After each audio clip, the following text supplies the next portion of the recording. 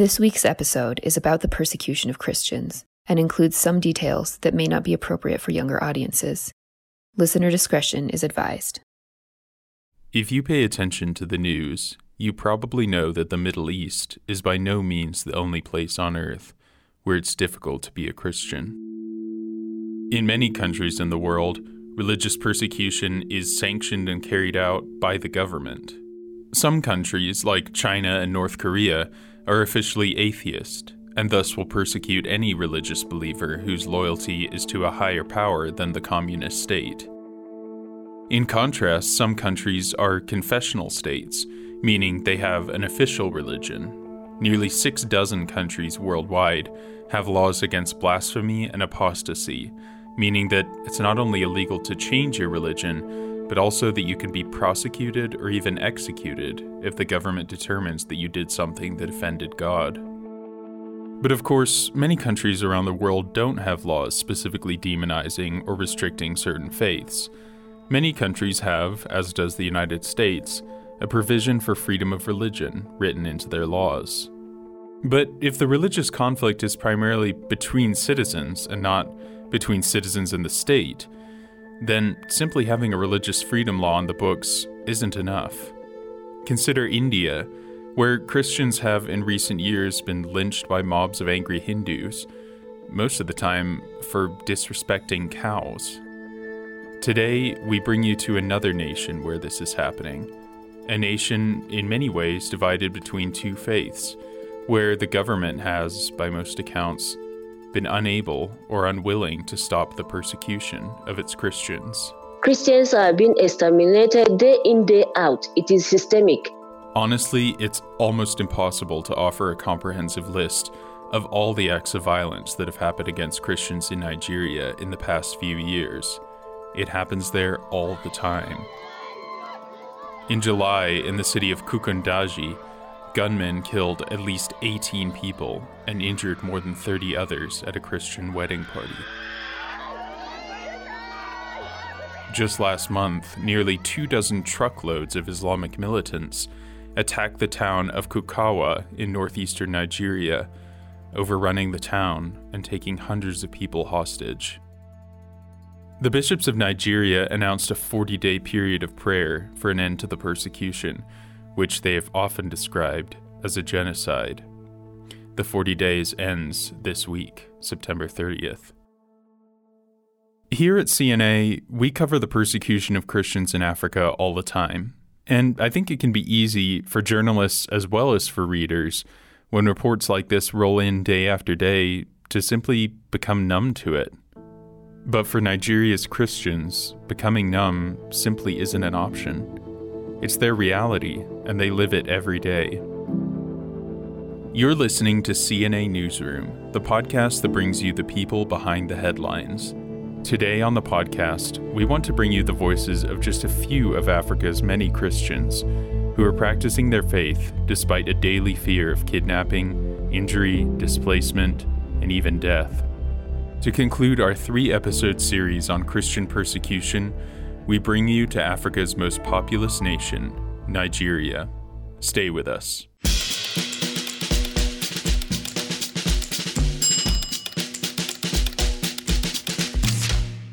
To be a Christian in Nigeria poses a lot of challenges. This is Sister Teresa Tanko. She's a member of the Society of the Holy Child Jesus, a religious order whose main charism is the education of girls. If you've been paying attention to what's been going on in Nigeria the past several years, you know that young girls in this part of Africa face many challenges. We had these incidences whereby over 250 girls from Chibok were kidnapped and killed by Boko Haram because they were Christians. That happened in 2014. The terrorist group Boko Haram is affiliated with the Islamic State, and to date has displaced more than 2 million people from their homes. The name Boko Haram roughly translates to Western education is forbidden. They use violence to impose their strict interpretation of Islam. The surrounding cities around Maiduguri, you still find Boko Haram very active. This is Father Joseph Bature. He's a priest in the city of Maiduguri, which is one of the most dangerous cities for Christians in the entire country. In fact, Maiduguri is where Boko Haram first emerged. It began as a Muslim sect, and its leader, Mohammed Yusuf, would attract Muslims from across Africa to listen to his bombastic preaching. By 2009, it became quite violent when they took up arms against the state and against Christians, whom they believed were always a threat to them and allies of the West and infidels worthy to be killed. Religious demographics in Nigeria vary pretty widely, but for the most part, the northern part of the country is Muslim, and the south is mostly Christian. The boundary where these two demographics meet has been the site of the worst of the violence. They still do the kidnapping, they still do the bombing, they still set mines on the road. Every morning, the military has to do some sweeping. They have to clear the road, take off mines, landmines that they have planted overnight. And sometimes it explodes with people. He estimates that since 2009, Boko Haram has driven out about half of the 300,000 Catholics who used to live in the diocese. Conditions for Christians are also pretty bad in the state of Kaduna, located in the country's northwest. There, the persecution of Christians by their Muslim neighbors is by no means a recent phenomenon. There have been well-documented massacres against Christians taking place in 1987, 1991, 92, and in 2000. Christian girls are kidnapped by Muslims and forcefully married. Just in recent times, that is just last month, there was this systemic killing from one village to the other. About four villages were attacked, and these are all Christian villages in southern Kaduna, whereby over 62 Christians were killed. Many of the attacks have been carried out by the Fulanis, a Muslim ethnic group that are primarily nomadic herders. Initially, they didn't pose any threats to the people. They weren't posing any threat to the people. They were very calm, gentle people. This is Father Ben Achi, Communications Director for the Enugu Diocese. They were very calm, gentle people, always moving around with their cattle. But later on, with the passage of time, we noticed that some of them are becoming so violent. Incumbent President Muhammadu Buhari took office in 2015. He himself is of Fulani ancestry, and many Christians believe that this may explain why he's not been tougher on the Fulani's abuses against the Christians. So he seems to have some sort of soft spot for his kinsmen, and has not really been very decisive in dealing with the situation, unfortunately. The kidnappers, suspected to be Fulani herdsmen. Here's another voice, Father Charles Uganwa from the Isili Uku Diocese. I should mention that when I spoke to Father Charles, one of the priests in his diocese had been kidnapped and released just a few weeks earlier. And he was released after about 4 days. He was gruesomely injured. He was beaten. He was beaten with clubs and with stones, with the butt of their gun. The legs were broken. He was seriously injured. He had to be in the hospital for many weeks. Kidnapping is a huge problem in Nigeria, especially for clergy. At least 6 priests of the diocese have been kidnapped just in the past 2 years. Priests are vulnerable to kidnapping for several reasons. They're often a visible and well-known member of a community, and parishioners are likely to be willing to pay to get him back. Priests often don't carry weapons, and are often found in predictable places, such as their rectory or in the church. In addition to the persecution, Father Charles said some of the kidnappings are simply about economics. There's gross unemployment in Nigeria, so the youths are not occupied, making so much money on kidnapping. So for them, it's a better deal. They could do that. It's easier to kidnap priests and give him little torture, and the money will come out of it. Last year, the Nigerian Bishops' Conference announced that no ransom should be paid if priests are kidnapped, but this is rarely followed. Oftentimes, well-meaning parishioners will gather the money to pay for the priest's release. What's needed, Father Charles says, is better security and protection for priests, perhaps even to the point of weapons and training. Father Ben from the Enugu Diocese also had a kidnapping story that hit close to home. Just not long ago, just about 2 weeks ago, one of the priests in my neighboring diocese a diocese very close to mine, in Soka Diocese. A priest was kidnapped. One of our priests and a friend of mine was kidnapped, and he was with the kidnappers for about 4 days, and was released after some ransom was paid. Kept him there in the bush, tying his hands and legs, and threatening to kill him every minute if they don't bring, if the people don't bring the amount of money they had requested. So he kept praying every minute because he thought it was going to be his last. We thank God he made it back home alive, because sometimes some people are not usually that lucky. We lost 2 priests last year. We're happy that this one came back alive. Given the daily threats against Christians, I asked Father Boutouré if they have ever had to be secretive about practicing their faith in order to avoid making themselves targets of Boko Haram. We celebrate masses openly.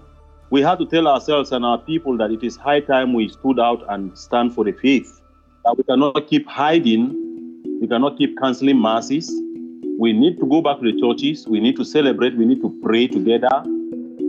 Of course, they take all the security measures they can when they celebrate Mass, but oftentimes they don't have the resources to fully protect themselves, and the police can't or don't always help.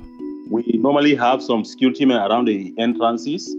We still ask people not to come in with vehicles. We still search people to avoid some suicide bomber sneaking into the church. But we still celebrate masses publicly, and people come for masses. As we mentioned, Sister Teresa works mainly with children, particularly young girls. She's seen firsthand the difficulties that children in this region face, who are forced to leave their homes and may themselves suffer injuries or even death at the hands of the Fulanis. There's so much fear. These children, a lot of them have a lot of fear, and some of them are in the camps, because their parents have either been killed. The parents have had, particularly the mothers, have had to take refuge with them to the internally displaced camp. So you can imagine a child growing up, witnessing this gruesome killing that goes on, as well as growing up in an internally displaced camp.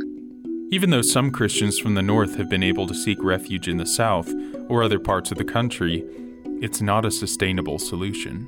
A lot of the Christians have left this part to go into the other parts of the country to establish their businesses or take up residence, while some are internally displaced. That is to say, they are indigenous of this area, but they cannot return to their villages, and so they live in camps.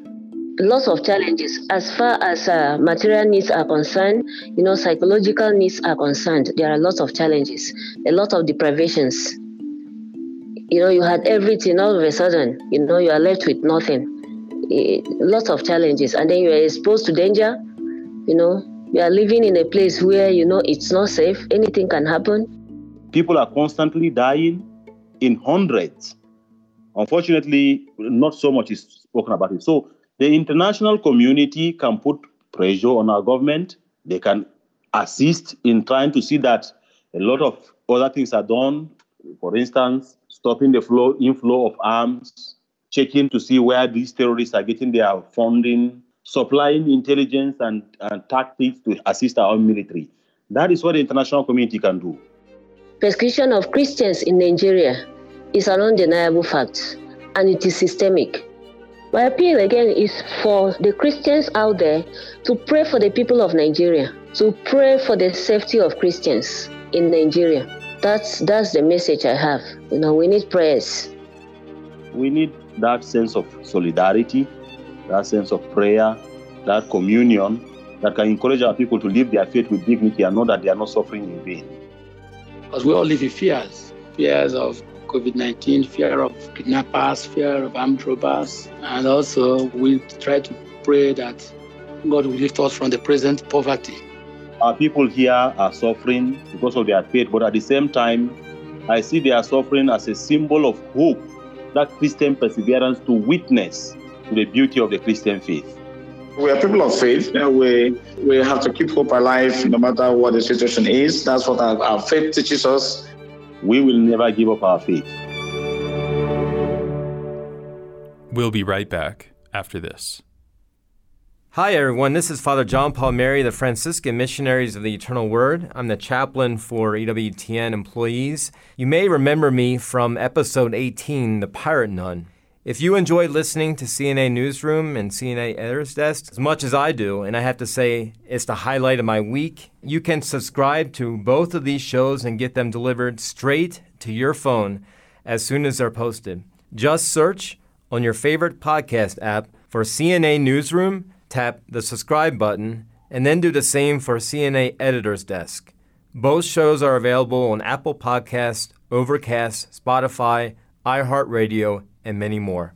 And may the blessing of Almighty God be upon you this day, the Father and the Son and the Holy Spirit. Amen. And now back to the episode. There have sadly been thousands of Christians killed in just the past few years in Nigeria. But we want to bring you the story of one young Catholic in particular, whose story captured the world's attention earlier this year. Here's one of CNA's African colleagues, Jude Atemanke, who filed this report from Nairobi, Kenya. Michael Nadi was born in 2001 in the northwestern corner of Nigeria. He and his twin brother Richard were raised by their grandmother after the death of their mother 6 years ago, which left the boys orphaned. Michael wanted to become a priest, so in 2018 he applied and was accepted as a seminarian for the Sokoto Diocese. In October 2019, he entered the Good Shepherd Seminary, a large school in Sokoto where 270 men live and study for the priesthood.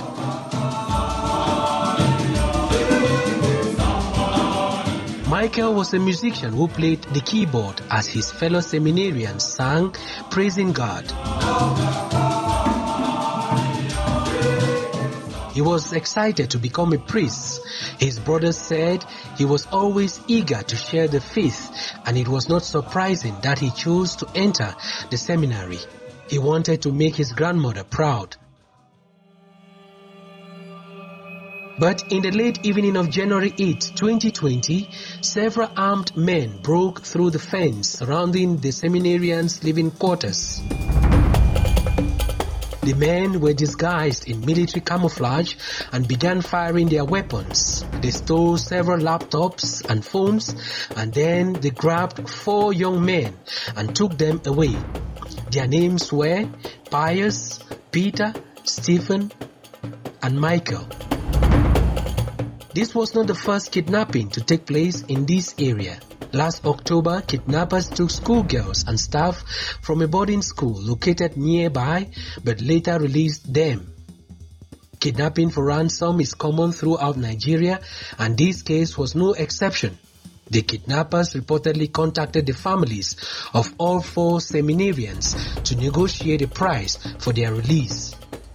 It is not known precisely whether the kidnappers were actually paid a ransom, but regardless, after 10 days, the kidnappers released the first of the 4 seminarians. They dumped him by the side of the highway, and passers-by helped him to safety. He had been badly beaten and was taken quickly to hospital. Nearly 2 more weeks passed. Catholics prayed fervently that the other 3 seminarians would be released safely too. On January 31, the seminary announced that 2 of the remaining seminarians had finally been released. That left only 1 remaining, Michael.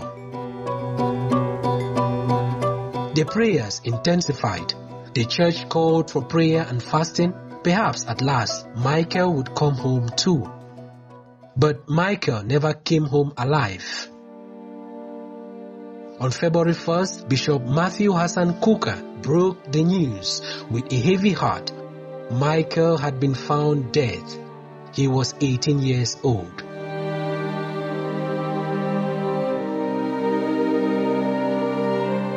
The exact details of how Michael died and the date on which it happened are still not known. He was killed alongside another prisoner, the wife of a local doctor. For days after Michael's capture, his family and Bishop Matthew had held out hope that he was still alive. Eventually, the seminary rector identified Michael's body at a morgue in Sokoto. Very painful to have lost one of my seminarians, but given my faith, I believe that he is in the hands of God. But here perhaps is the most remarkable detail that we have been able to learn about Michael's death. According to one of his kidnappers, Michael was not afraid to proclaim his faith to them and would not stop telling the kidnappers that they needed to repent of their evil ways. Michael proclaimed the gospel until the very end, something his Muslim captors could not accept. It was apparently for this reason that they killed him.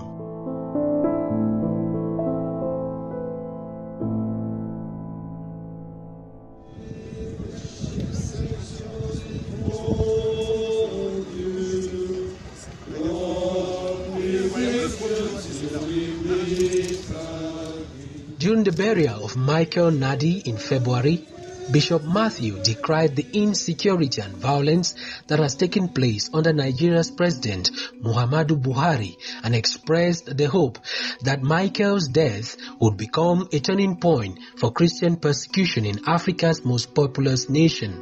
He said he hopes Michael's example and his martyrdom would inspire an army of young people to follow his footsteps. Bishop Matthew said, I quote, "We will march on with the cross of Christ entrusted to us, not in agony or pain, but because our salvation lies in your cross. We have no vengeance or bitterness in our hearts. We have no drop of sorrow inside us. We are honored that our son has been summoned to receive the crown of martyrdom at the infancy of his journey to the priesthood. May the Lord place him beside his bosom and may he intercede for us. If his blood can bring healing to our nation, then his murderers will never have the final say. May God give him eternal peace."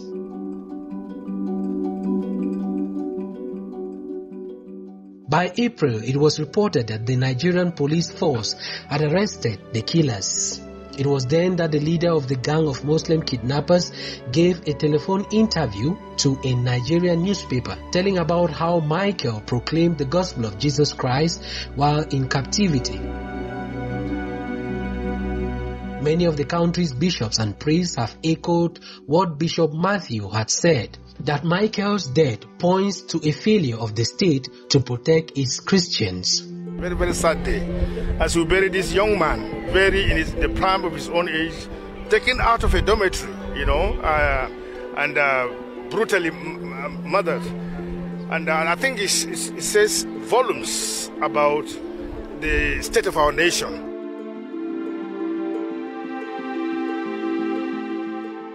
Michael's death was reported widely around the entire world. On the date of Michael's burial, at least 5,000 people around the world lit candles in his memory. Many Catholics praise Michael as a martyr because he never gave up his faith, even in the face of death. Michael was by no means the first to be killed for his faith in Nigeria, but many in the country hope that his brave and faithful witness will strengthen the resolve of the country's persecuted Christians. For CNN Newsroom, I'm Judah Temanki, ACI Africa, Nairobi.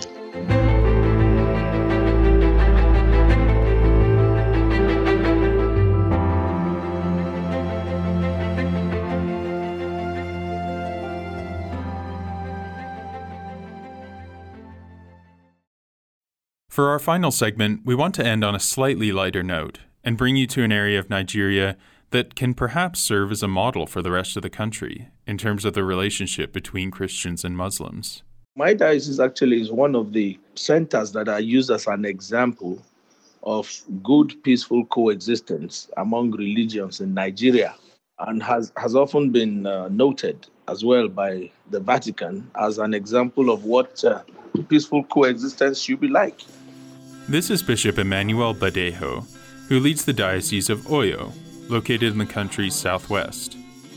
Bishop Badejo is a really nice guy, and By the way, he's a good singer and musician, too.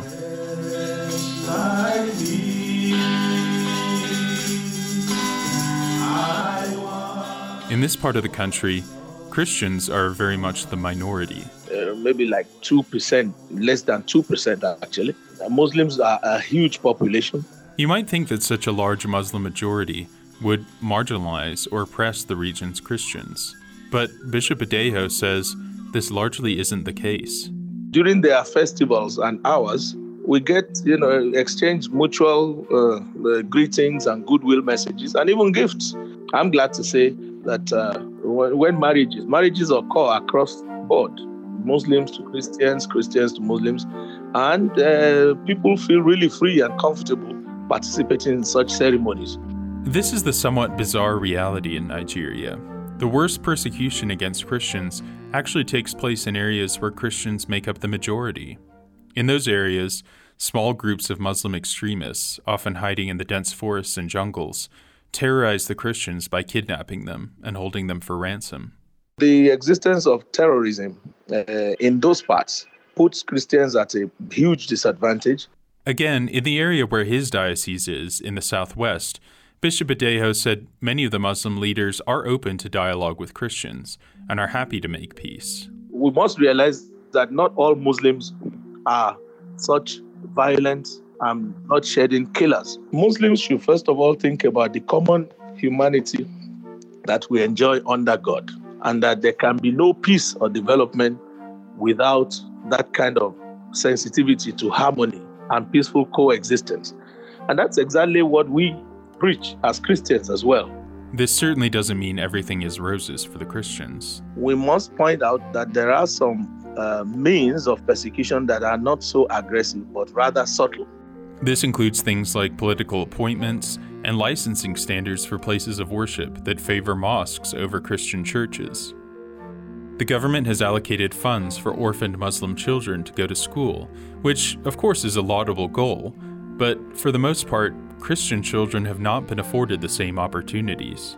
Bishop Adejo noted that the Constitution of Nigeria guarantees freedom of religion, but in practice, this isn't enforced in many areas. The most important issue is that, unfortunately, the government in Nigeria does not show enough will, either in speech or in action, to help to curb the violence and the bloodshed that we see. In these areas, the Catholic Church is a vital source of stability and charity. The Church, absolutely, is a pillar of strength for all the people up there. The Catholic Church, and there are other churches too, because in the when the terrorism, the spate of terrorism in the northeast was at its highest, quite a number of the civil society organizations packed and left because it became so terrible. But the churches remained. The Catholic Church remained and actually had separate refugee camps for people who didn't feel safe or comfortable in the general government refugee camps, either because they were denied access to benefits, to food. He said anything that the international community can do to encourage the Nigerian government to treat all believers equally would go a long way toward peace in the country. Whatever can be done to help the government to respect the rights of each individual and to respect the rule of law, that will make Nigeria a much better place and a much more peaceful place.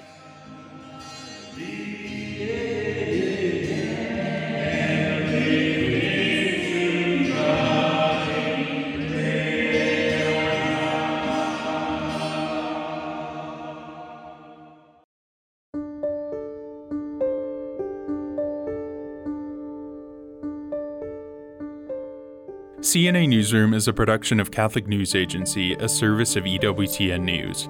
I'm your host this time, Jonah McKeown, and our regular host is CNA Editor-in-Chief, J.D. Flynn. Special thanks to all the people who agreed to be interviewed for this program. Audio clips came from TVC News, Aid to the Church in Need, the YouTube channel Catholic Treasures, and from Bishop Adejo. Also special thanks to Father Don Bosco Onyala, Editor-in-Chief of ACI Africa, which is Catholic News Agency's newest sister agency based in Nairobi. For more news about Africa from a Catholic perspective, please visit aciafrica.org. Oh, and one more thing. Our executive producer, Kate Oliveira, had a baby recently, and so naturally she's taking some time off. This means we're temporarily adjusting CNA Newsroom's publication schedule. So for the next couple weeks, we're going to be releasing a new episode of CNA Newsroom every other week. We'll get back to our weekly schedule once Kate is back. Please continue to pray for persecuted Christians.